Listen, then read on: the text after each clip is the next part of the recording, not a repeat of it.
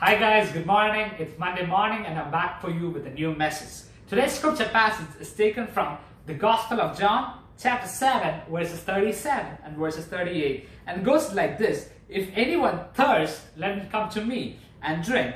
He who believes in me, as the scripture has said, out of his heart will flow rivers of living water. So this is what Jesus says in this paragraph. So one thing that actually made me think is this: why did Jesus use the word rivers of living water? Why did he use seas or oceans that is actually bigger than a river? And the answer to that actually lies in that very paragraph, and it says like this: will flow rivers of living water. So the word flow is the key to this. Flow.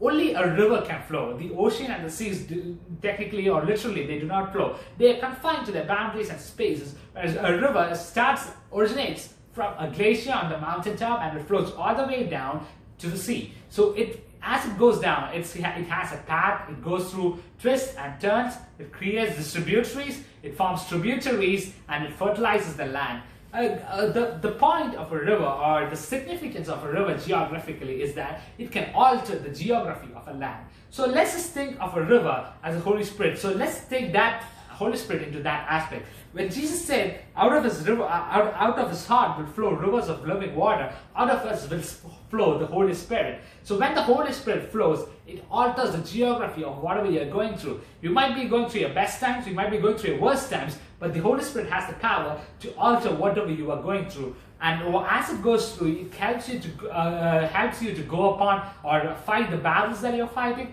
Maybe it might be in your college level, it might be in your school level, it might be in your business level, it might be your job level, it might be in your ministry level too. But Jesus is making that one part clear: rivers of living water will flow. So we often try to confine the Holy Spirit within us. We try to use the Holy Spirit as a lake, whereas it is actually meant to be a river that is flowing, that is supposed to create new distilleries and tributaries as it goes along. So this is one thing.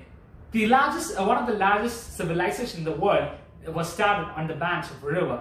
The river gives fertility to whatever it goes around. So while a river flows through its basin, it literally creates fertility among the land that is surrounding. So whenever you let the Holy Spirit out of your body, when you let it out, when you stop confining and when you let it flow, it has the power to alter everything that is around you. You're going to see powerful testimonies in these coming days when you let the Holy Spirit out. It is not something that you can confine, but it's something that flows all the way along.